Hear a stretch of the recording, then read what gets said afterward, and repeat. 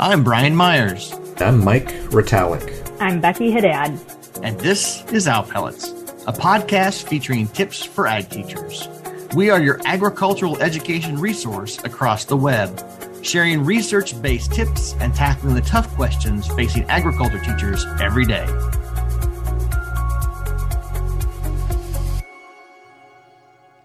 Hey, Owl Pellets, this is Brian, and I'm here with Becky and Mike, and we are here by the Owl Pellet, and we are excited to be with you once again for a conversation around mentoring and cooperating teachers, and we are lucky to have two experts in the room with us, Deb Berry and Heather Nesbitt. Thank you for joining us today here on Owl Pellets.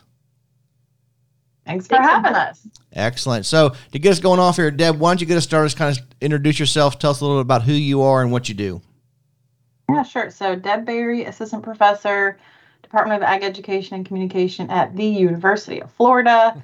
And I have a true passion for everything ag ed. I spent about 13 years in the high school classroom and then came to UF about 8 years ago. And just feel lucky to get to do what I do, working with pre-service teachers, in-service teachers, and spending time focusing on how to make the student teaching experience better by enhancing our support and our preparation for co-op teachers and that whole triad. So love what I do. And I'm Heather Nesbitt, and I am a PhD student at the University of Florida, and I've had the awesome opportunity of working with Deb as we've been focusing on the mentoring research and helping cooperating teachers grow. I was in the classroom for 4 years and loved every bit of it, and I'm excited for this journey to continue to help the next generation of ag teachers. Best practices for mentoring is part of the title of this this paper that we're talking about today. So tell us a little bit about the paper and some general things that you learned as a result of it. Absolutely. So we have found that cooperating teachers or mentor teachers really and truly want to help their student teachers learn how to be in the classroom, learn how to be an FFA advisor, and really grow and make their own way in their profession. And through our research, we've really been focusing on how can we better prepare and support cooperating teachers for that role to continue to help student teachers. And so we've kind of focused the best practices for mentoring into three overarching categories, and that's social support, professional support, and role modeling. And with social support, we're focusing on the cooperating teachers, helping their student teachers navigate and solve problems that they encounter in their internship. So this is both professionally and personally. How are they navigating that work-life balance is an important one we talk about. Communication is another one.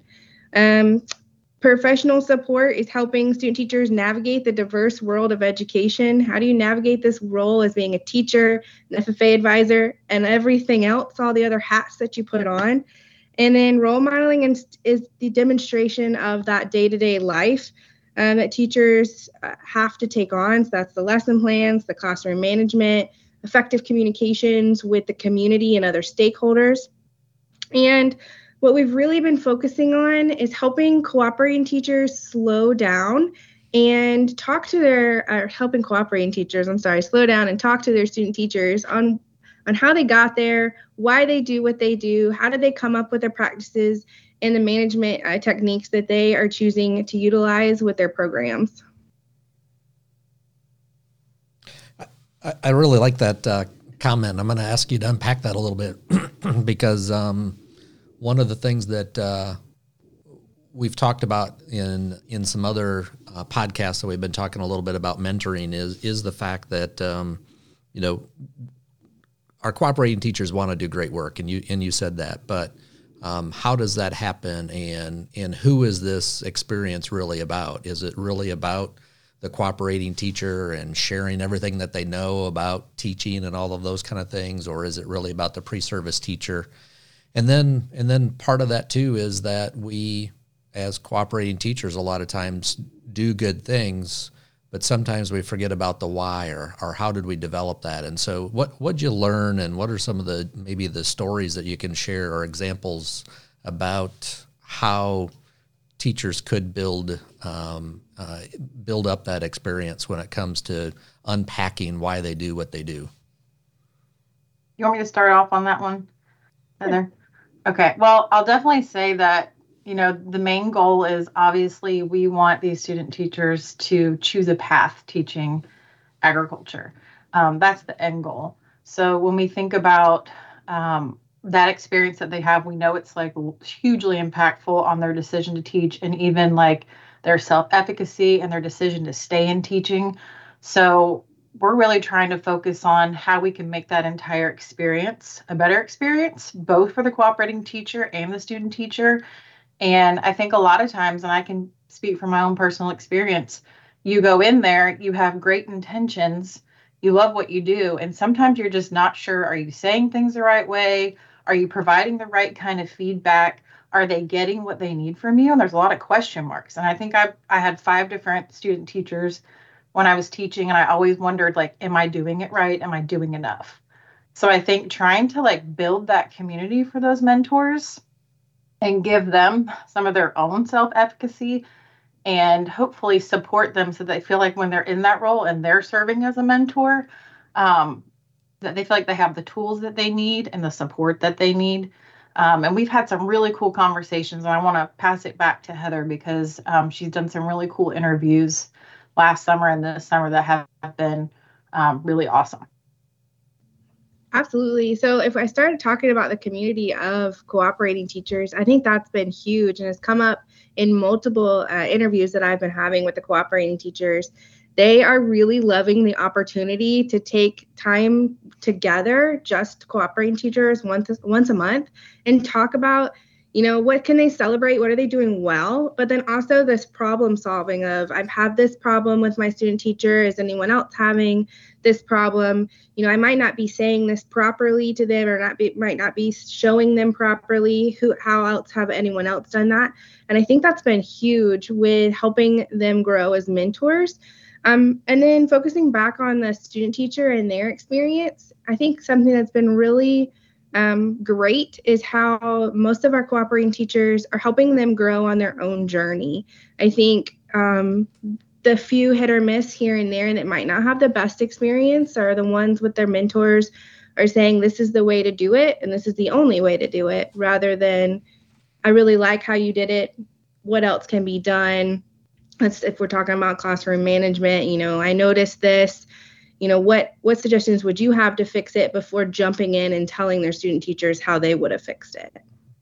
Well, just even that idea when you're bringing people together with that, the celebration, the what's best, those best practices. I think one of the things that kind of struck me as you were talking through that is also you have a group of people together to kind of say, like, what's normal for the development of this person? Because I think for first-time cooperating teachers, you may kind of remember your student teaching experience, but it's not the same to draw on your own student teaching experience and then turn that around on mentoring somebody else. But to have that cohort of people who's together to say, it's totally normal for where they're at and that's okay. There's got to be a lot of power in that, because there are really normal things that people struggle with in student teaching or really excel at in student teaching that just it's kind of the nature of the beast. Well, I think that's important too, to point out one of these practices, getting those co-op teachers together to build that community. Because I don't know about you all. I mean, love that idea. I get it. It was 1,000 years ago when I served as a co-op teacher, but for the ones that I had when I was teaching high school, I never talked to other co-op teachers in a formal conversation. Now I would pick up the phone, and luckily I knew him. I'm like, I think I broke this one. Well, and not only that, a lot of teachers take this on as a badge of honor, and there's some ego involved, and it is about my program. It is about people see me as being a quality teacher, quality program, and because of that, I have to indoctrinate these individuals. Right. Yeah, and so I think that idea of building those things together so that just like we typically, and we being universities in college, in our college programs, bring student teachers together to share experiences. One of the best practices you're talking about and that you all have developed is bringing together these co-op teachers to build that network and to share collectively as well through the experience and that intentionality, which I think is really, really important.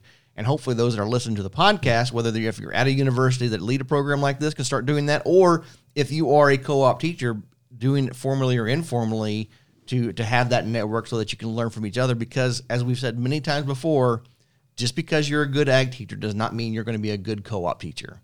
And you have to kind of learn those skills again. You guys are doing a great job showing that. I'll comment too real quick. I think there has been a lot of conversations with these cooperating teachers about, yes, I feel like they see me doing this. I am showing them that I do this, but I think we get so busy as ag teachers and we're juggling so much that sometimes we forget. And even post-secondary educators, like you just juggle so much. Sometimes you don't slow down enough to think about why you're doing it and thinking about where that person is and where you're at. And there's obviously like some growth that they are going to have as a professional. So slowing down enough to say, okay, so you see how earlier I did this? This is why. And that why thing, I think, has been the coolest thing that's come up in the last year or so in some of those conversations about, am I actually showing students, role modeling, doing all these pieces and things that we talk about when we think about those structures of social support and professional support, but then taking that time to explain like why we make those decisions as ag teachers, because it's so easy to just do it and get it done and check the box because we got something else we got to do, I think something else that's been really important is we have encouraged the student teachers to also ask why. So not only are we teaching the cooperating teachers how to deliver this feedback, but also how are the student teachers receiving the feedback and how are they asking questions of how did you get here? What can I soak in this experience? Well, I think with that, luckily for those of us here that are hosting, I've had the experience to kind of live some of what you've got going on here. And I can think of 2 conversations right now with different co-op teachers who said because of the training they got as a co-op teacher and having these conversations with their student teachers, it made them more reflective in their teaching. And they're like, I've always been so busy, I've never stopped to say, why do I set up my lesson this way? Simple things. Why do I have my classroom set up this way?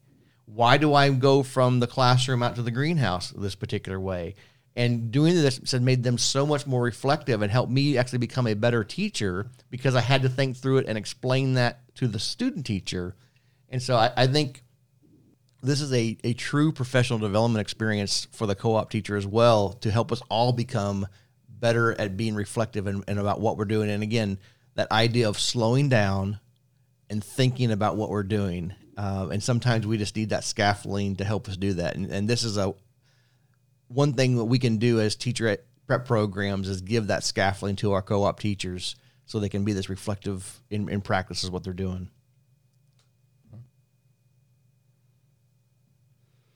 So as we unpack and think about what this really means for practicing teachers, for supporting our pre-service teachers, and also for our teacher prep programs, what recommendations do you have? What questions do you still have out there that you have interest in?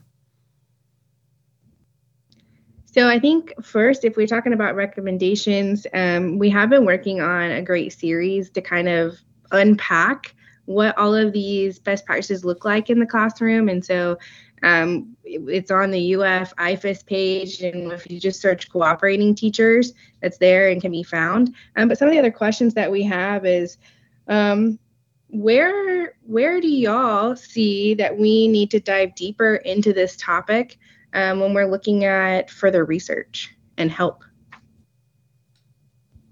Wait a minute. I thought we were the ones supposed to be asking the questions and they had the answers. And she just asked us the question. Is that allowed? Totally allowed. What button do you have for that? You can answer first, Brian.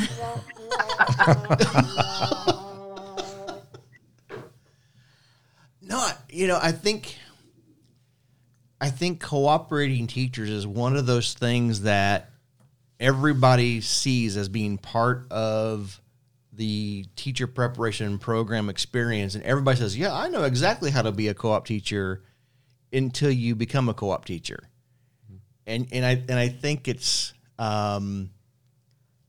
what I really appreciate, again, is the intentional approach by which this series and the work that you guys have been doing and trying to help us understand and do a better job of preparing co-op teachers. I think one of the questions that I have is, again, as a person in the past trying to manage a teacher preparation program, is what's the best way to select cooperating teachers?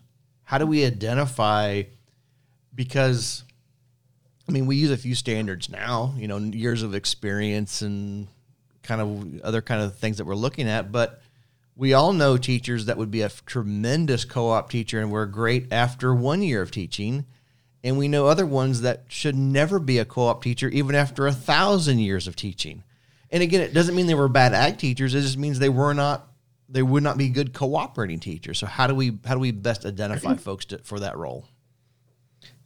And adding on to that, not only identifying them, but what's the artful science of matching those cooperating teachers with the student teachers and making that an effective piece? Match.com for ag ed nerds.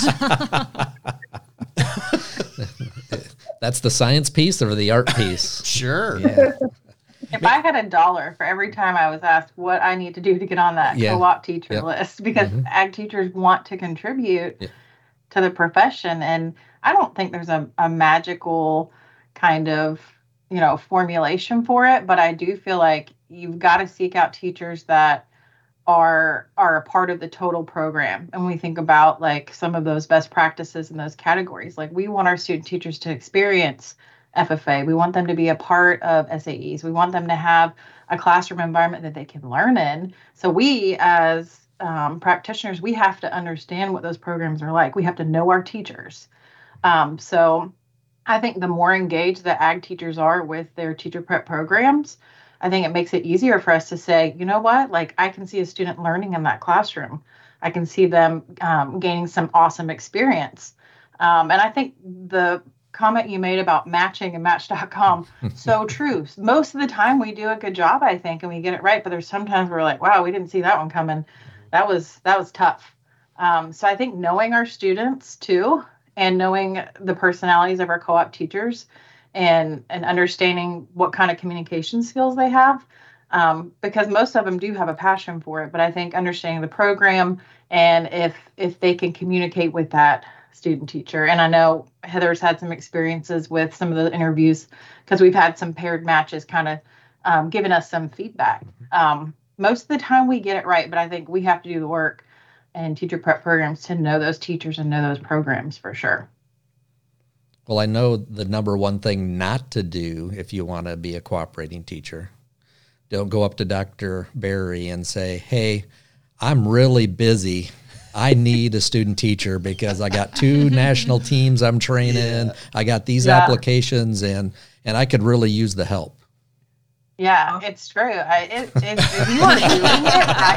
If you are doing it right, it is work. Yeah. It is intentional work. And there's a lot of reward, don't get me wrong. And I think it's amazing to have that experience. But you also have to be willing to put in that mentorship. And that's not easy because it takes thought and it makes you have to slow down. For sure. I will say Dr. Berry is much more diplomatic in her response to that question than maybe the chair of the department might be into that particular response. And she's not going to deny that. Moving on, though, I think one of the other things that, particularly for cooperating teachers, that we need to think about, and maybe it's framing their role and the place that they have, but it's really setting the stage that those cooperating teachers are an extension of the teacher ed program. They're an extension or they're quasi-faculty of the university in that teacher ed program. And so what does that mean for mentorship? What does that mean for the role that they play in building those relationships and helping to understand that why and in the context that they play? So I think that's actually like the next big step that we need to take in terms of completing the triadic approach of bringing in the university supervisor, not to solely go in and grade the student teacher and how they're teaching, but to be models of mentors for the cooperating teachers so that they're learning side by side with university faculty. So, no, wait a minute. Now she's doing this again. Not only did she start asking the questions, now she's starting to say that we need to start training our university supervisors too, because you're trying to tell me that university supervisors just don't have all the answers already? Well, but that was when they asked the question, like, what else do you want to think about? That was one of the things that came to mind, because I think about, like, both as a cooperating teacher and as a university supervisor, like, what do I let them kind of figure out, and what do I really need to, like, actually say? Like, am I doing this right? But something I think that really struck me in your abstract as we think about, you know, CTs wanting to help, and even the discrepancy between, like, what do CTs see themselves helping with, and what do student teachers see themselves actually getting from their mentee. Like, I think that discrepancy is really telling in terms of just what are we attempting to let them figure out when they're saying, I really need you to actually, like, say it, like, please. Yes. I mean, and if you'd be willing to kind of chat through, what were some of those big discrepancies just for those listening, as far as what do we really need to be thinking about with what am I going to let them just figure out, and what do I need to really be intentional about in my practice as a cooperating teacher?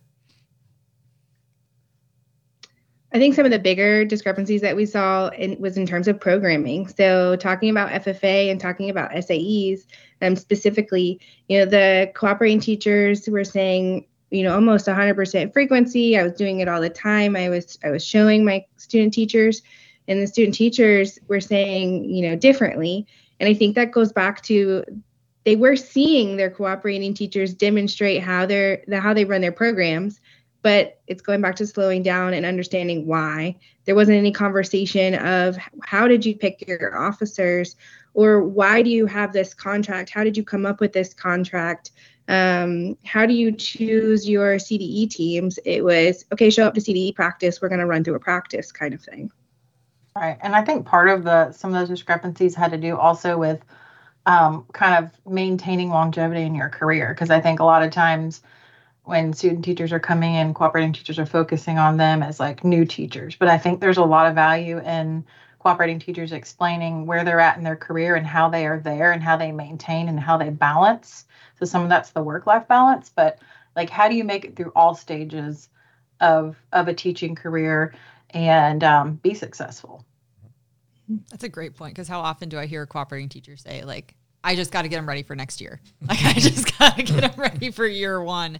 But I think sometimes in our urgency to get them to and through year one, we forget about, like, year one might be a little rough, but there is beyond year one. Right. We hope. Yep.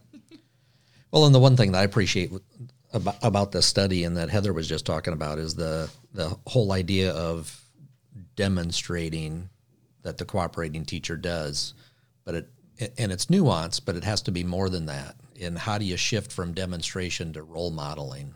And what are those nuances and what are those differences between just demonstrating good practice versus being a role model where you're showing good practice, but you're also explaining that why and all of the other context that goes with that.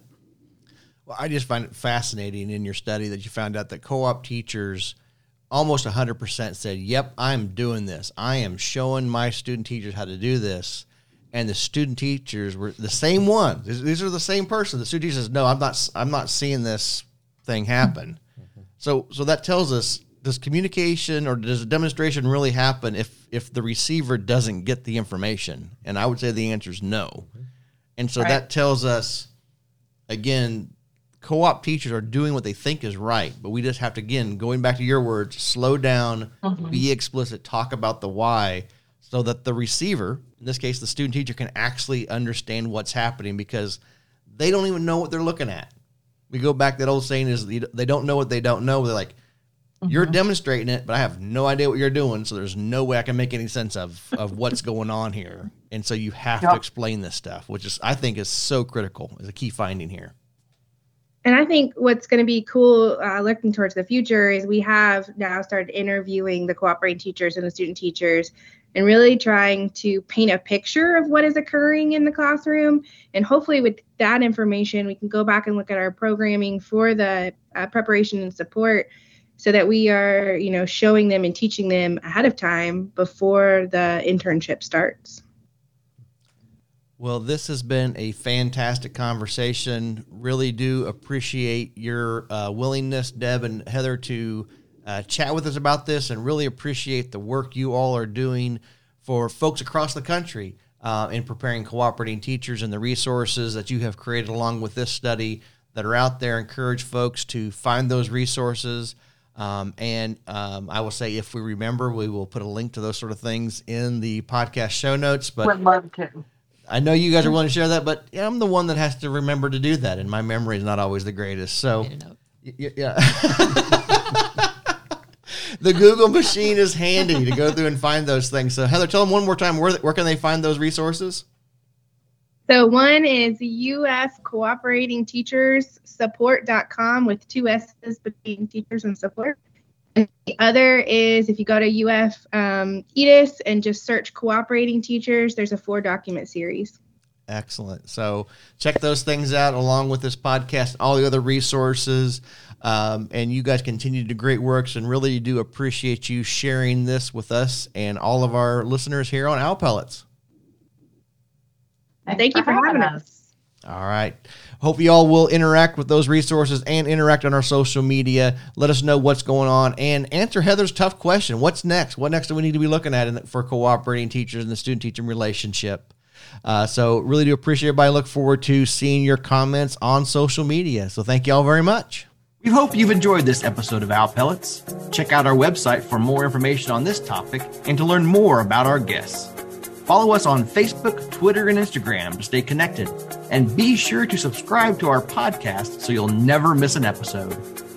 For Mike and Becky, this is Brian, here by the Owl Pellets, saying thank you, and we look forward to seeing you again on another episode of Owl Pellets, Tips for Ag Teachers.